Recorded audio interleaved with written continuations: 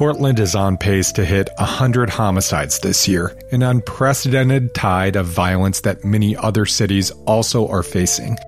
Last week, the City Council unanimously acted, funneling millions to violence prevention groups and creating a new police unit. I'm Andrew Theen, and this is Beat Check with the Oregonian. Up next, City Hall reporter Shane Dixon Kavanaugh and Cops and Courts reporter Maxine Bernstein talk about Portland's new plan to tackle gun violence without boosting spending on police. We discussed how the deal came about, how it compares to the Portland Police Bureau's gun violence reduction team disbanded last year, what the money will allow these groups to do, and much more. Here's our conversation. Shane Dixon Kavanaugh, Max Bernstein, thanks so much for taking time to talk today. Thank you. It's a pleasure to be back on your podcast, Andrew. So, Shane, longtime City Hall observers know it's extremely unusual for the council to vote on something of consequence without hours of public testimony. How did we get to the point last week where that happened on a big gun violence prevention plan? Well, as you're aware, Andrew, that the council has been discussing sort of a strategy and approach toward tackling sort of a record number of shootings and homicides in Portland over the last year. And the mayor, Ted Wheeler, had come out with a proposal of his own that was largely police-focused to sort of tackle the surge in shootings back last month in March. However, he didn't really sort of inform his council colleagues that he was coming out with this proposal. Mm-hmm. It got some blowback from his colleagues. They came up with a counter proposal that they were quietly discussing with the mayor until we reported on it last week. And then sort of after that, everything kind of came together quite rapidly. And if you asked members of the city council, the mayor and the commissioners, they would tell you that because we are dealing with a life or death situation here, that there was an urgent demand to do something immediately. And the soonest they could do it was on Wednesday. And so they did. Max, can you kind of unpack what exactly this plan for this new the police side of the equation, what are they going to be doing to try to prevent gun violence? And how is this different than the gun violence reduction team that was eliminated back in 2020?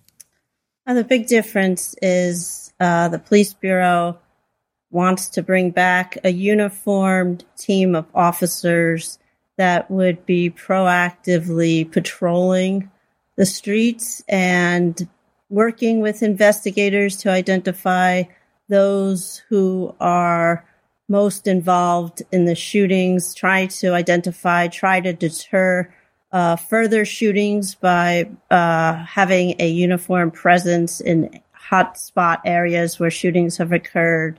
That was in place for years under the gun violence reduction team, and the city council last summer disbanded it, concerned about the disproportionate number of stops of people of color. And under this new proposal, and this was part of a proposal that the police chief, Chuck Lavelle, had actually presented to the mayor in December 23rd. He had a whole proposed written plan. It took until March before Mayor Wheeler proposed it publicly. And shortly after that, the rest of the city commissioners did not support providing any additional $2 million funding for this team. But the big difference is that the Bureau has tried to assure city officials that now there would be a community oversight committee that would be involved from the get-go and sort of monitor and set parameters for how police will do their work, and also closely track their arrests and stops. So, Shane, as you reported, that there's $4 million, which is a big investment for these community groups to to help prevent gun violence. But what exactly does that mean? How will this money help those organizations? And do they think they can do it more effectively than the police can? So in this city, there's a small office that's called the Office of Violence Prevention. And they are the agency that contracts with outside community-based groups that focus on individuals and neighborhoods and communities that are most impacted by violent crime and gun violence in particular. And the city has a history of working closely with these neighborhood groups and these community groups that also are interact and are involved with law enforcement as well. But these organizations are primarily funded by city money, grants and contracts and things of that nature. And these organizations work closely on the ground with individuals who might be the likely targets of gun violence or might also wind up being the perpetrators. And so they attempt to try to stop the retaliatory nature of a lot of shootings in Portland. So somebody gets shot and then individuals retaliate and somebody else gets shot. This can go back and forth for months or even years. Mm-hmm. And a lot of these organizations try to get involved to sort of break that cycle of violence that can, span the entire city and can span months and even years. Do we know what this money will allow these groups to do? Is it just more people to do just what you mentioned? Well, so the $4 million is a substantial amount of money from the city. Just to give you an idea, the requested budget from the Office of Violence and Prevention for next year to give out grants and contracts for this kind of work was just about $1 million. And this is an immediate $4 million bump above that. So this is quadruple what the office usually spends in a year for this kind of work. So it's a significant infusion of cash. It's going to go primarily to organizations that already contract with the city to do this kind of work. So the idea is to augment those services, by a factor of 4. So these are services that are already there and they're not having to stand up something new. Correct. I mean, most of the money is going to be geared toward organizations that already have contracts with the city, but there is a provision in the ordinance that allows for there to be some additional money that will be directed toward groups or organizations that are not as well sort of established. And this will give them the opportunity to sort of build themselves up to do this kind of work as well. So, Max, can you kind of set the stage for, I know you mentioned December, that is when Chief Lavelle was discussing this plan, but, obviously Portland and the nation have seen increased gun violence. I mean, what's the situation in our city now, and who's bearing the brunt of the violence in Portland? So far this year, there have been 25 homicides, of which 18 have resulted from shootings. And there have been at least 284 shooting calls with 91 people injured. And that compares to last year was a record number of homicides in 2020 of 55, which was the highest in 26 years. And if the shootings stay on the pace that they have been in the first quarter of this year, the city's on track to reach a record of 100 homicides, which would be far above the city's peak homicides of 70 in 1987. And last year, the highest year of homicides in some 26 years, nearly half of the victims were people of color. So there's, great concern that this year is unprecedented so far and something has to be done. And Portland, is not alone in the increase in the murder rate. Major cities across the country have also seen a spike in killings during the past year.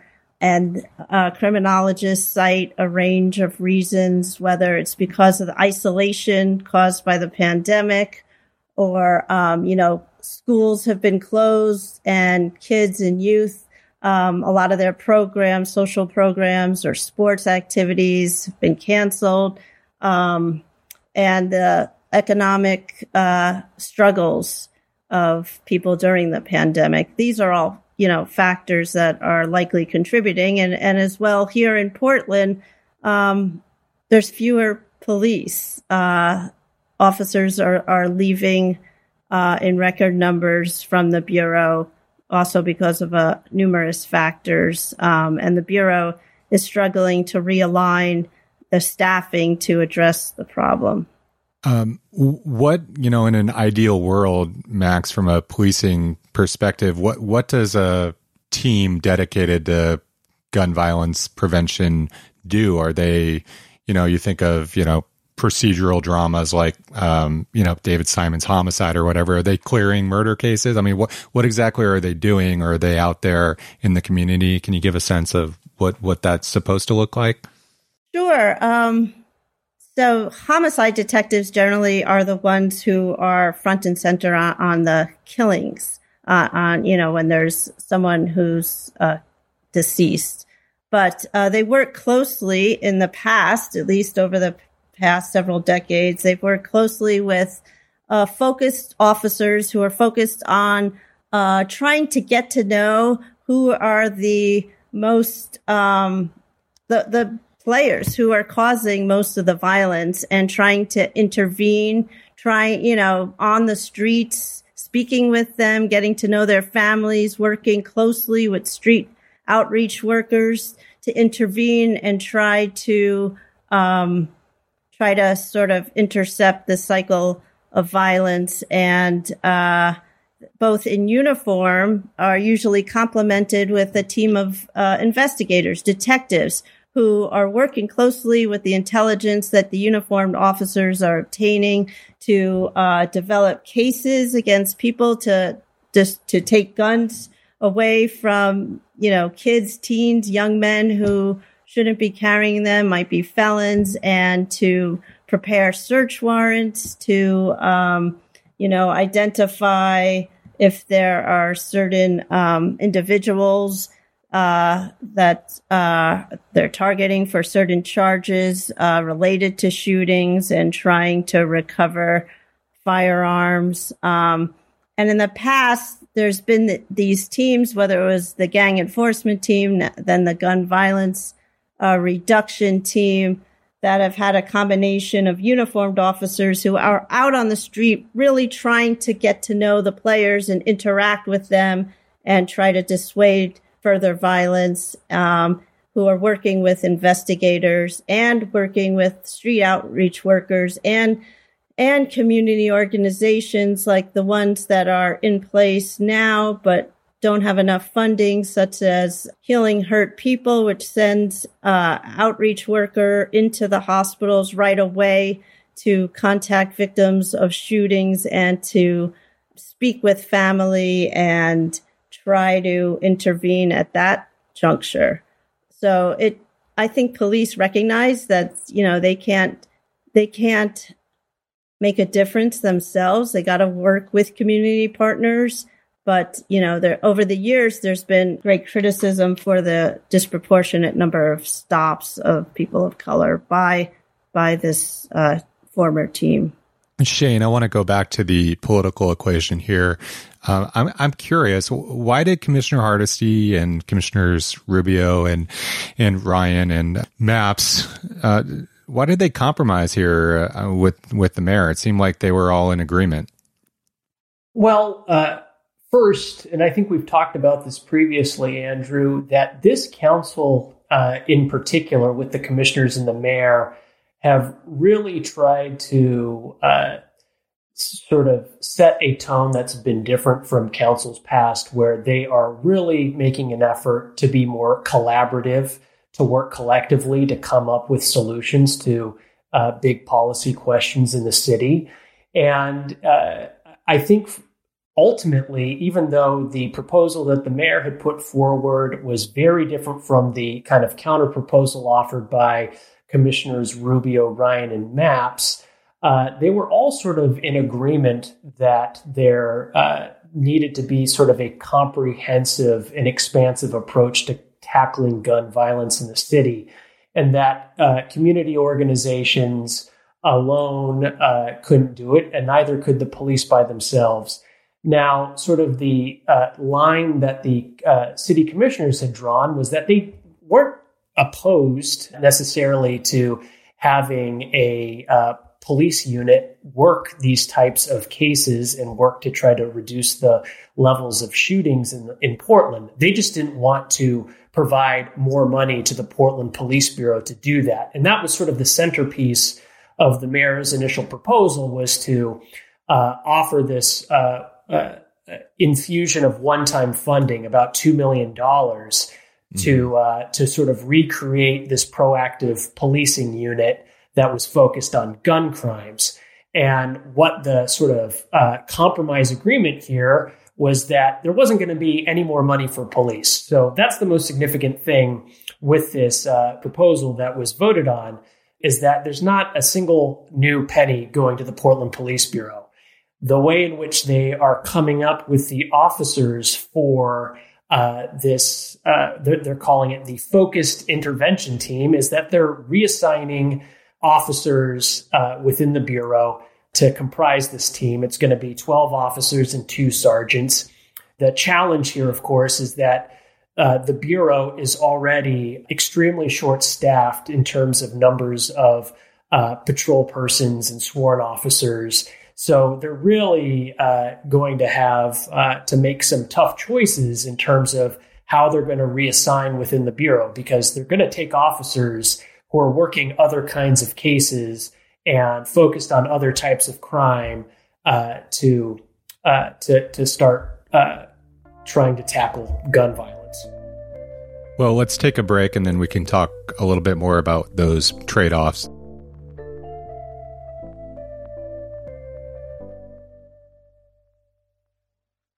So, Max, do we know what the police won't be doing that they are currently doing as a result of shifting resources to this new team? Well, the Chief Chuck Lavelle was clear yesterday that he's having to shift resources away from investigating property crime to crimes against persons, shootings and homicides. What he didn't know exactly is where these officers will come from for this new so-called focused intervention team. Mm-hmm.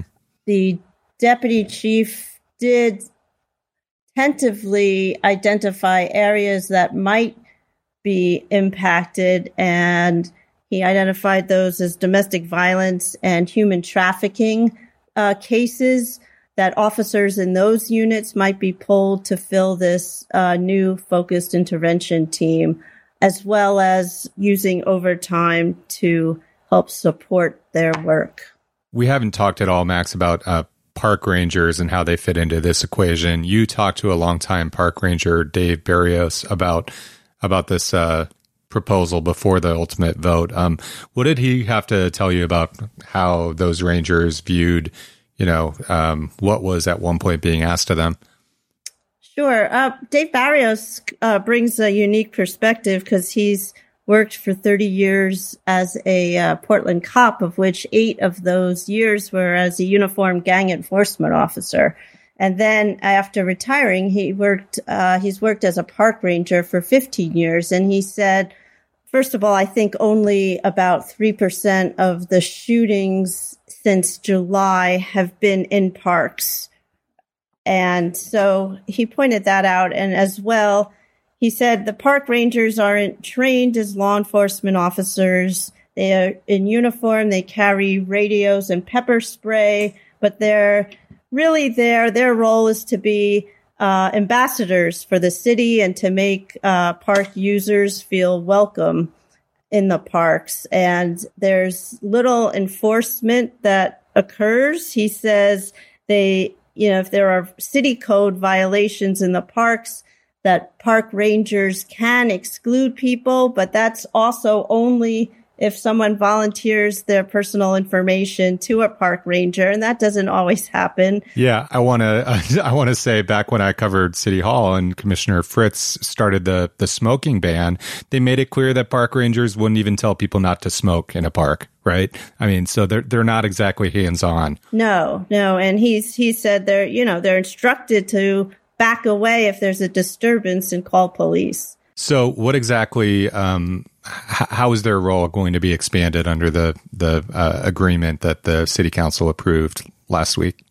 They've gotten another $1.4 million, I believe, to hire 24 more seasonal rangers. Usually they do get a boost of seasonal rangers in the summer months. And this is an additional boost to complement their staff.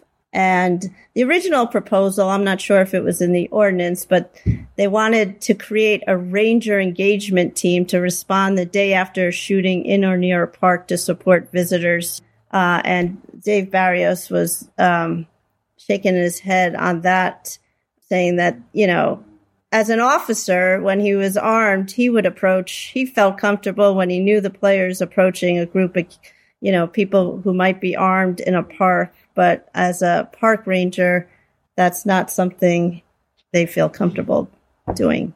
So, Shane, when we look at the political equation here, I mean, who's the big winner, if there is one, from this moment? Oh, man. Even though I'm certainly interested in sort of the winners and losers of politics, it's not a sort of primary focus of mine in my sort of day-to-day reporting. But clearly, I would say that the three newest city commissioners, Rubio, Ryan, and Mapps, are the ones that had come up with a counter proposal to what the mayor had originally offered.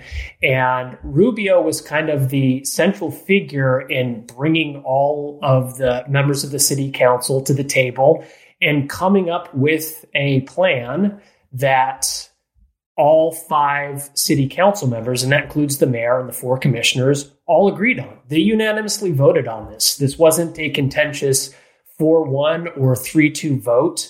All 5 members of the city council said, we can live with this, and hopefully it works. I mean, that's the big question, right? Like, we are on track, as Max pointed out, to potentially have 100 homicides in Portland this year. The record in 1987 was 70. So, I mean, this is unprecedented. And the question really is this new focused intervention team of police officers, $4 million and 24 park rangers, is that going to stop the city from seeing a record number of shootings and homicides? We don't know. I mean, but that's the question. So we can talk about who the winners and losers are in City Hall. But I think the big question is, is what they came up with going to be effective? What do we know from the police perspective, Max? I mean, do they think this is a plan that is going to be successful? I think they're frustrated. I think a lot of the institutional knowledge of officers who've worked these types of cases has gone out the door. I think they're trying to reshuffle the chairs, and I think they're committed to trying to find a solution and stem the violence, and really want to work with other partners and get assistance as much as they can to target the violence, because it's not just Portland, it's also extending east into Gresham and some of the outlying areas as well. And I'm glad Shane put the focus where it should be, on the people who are dying. And there have been a number of homicides that you've written about, Max, where there are people who were completely caught in the crosshairs of, that were just innocent bystanders, which is something that happens a lot, but it seems like it's happening more and there's some really heartbreaking stories that I'm wondering if that really pushed people to act ultimately. I don't know. I mean, that's been happening. Homicides were up last year, and the chief presented this plan at the end of December, and here we are in early April. So I think there's a lot of frustration among the people who are doing this work, among the crisis intervention workers who are called out to the scenes of shootings and meet families, distraught families, and work with them, and are going out to those scenes much more often. And there's frustration in the family. There was a mother at the city council who addressed the city council yesterday who lost her son in a homicide outside the Acropolis club in late February. And, she said, she told them, I want it to stop and I wanted to be part of the solution because everybody lost that night. So, yeah, I think there's a lot of frustration and clearly an urgency to do something and address this. Well, thank you both for your reporting on this topic and for taking time to talk about it. Thank you. Yeah, thanks, Andrew. Thanks for listening to Beat Check with the Oregonian. I shared links to Shane and Max's coverage of Portland's new gun violence strategy in the episode notes.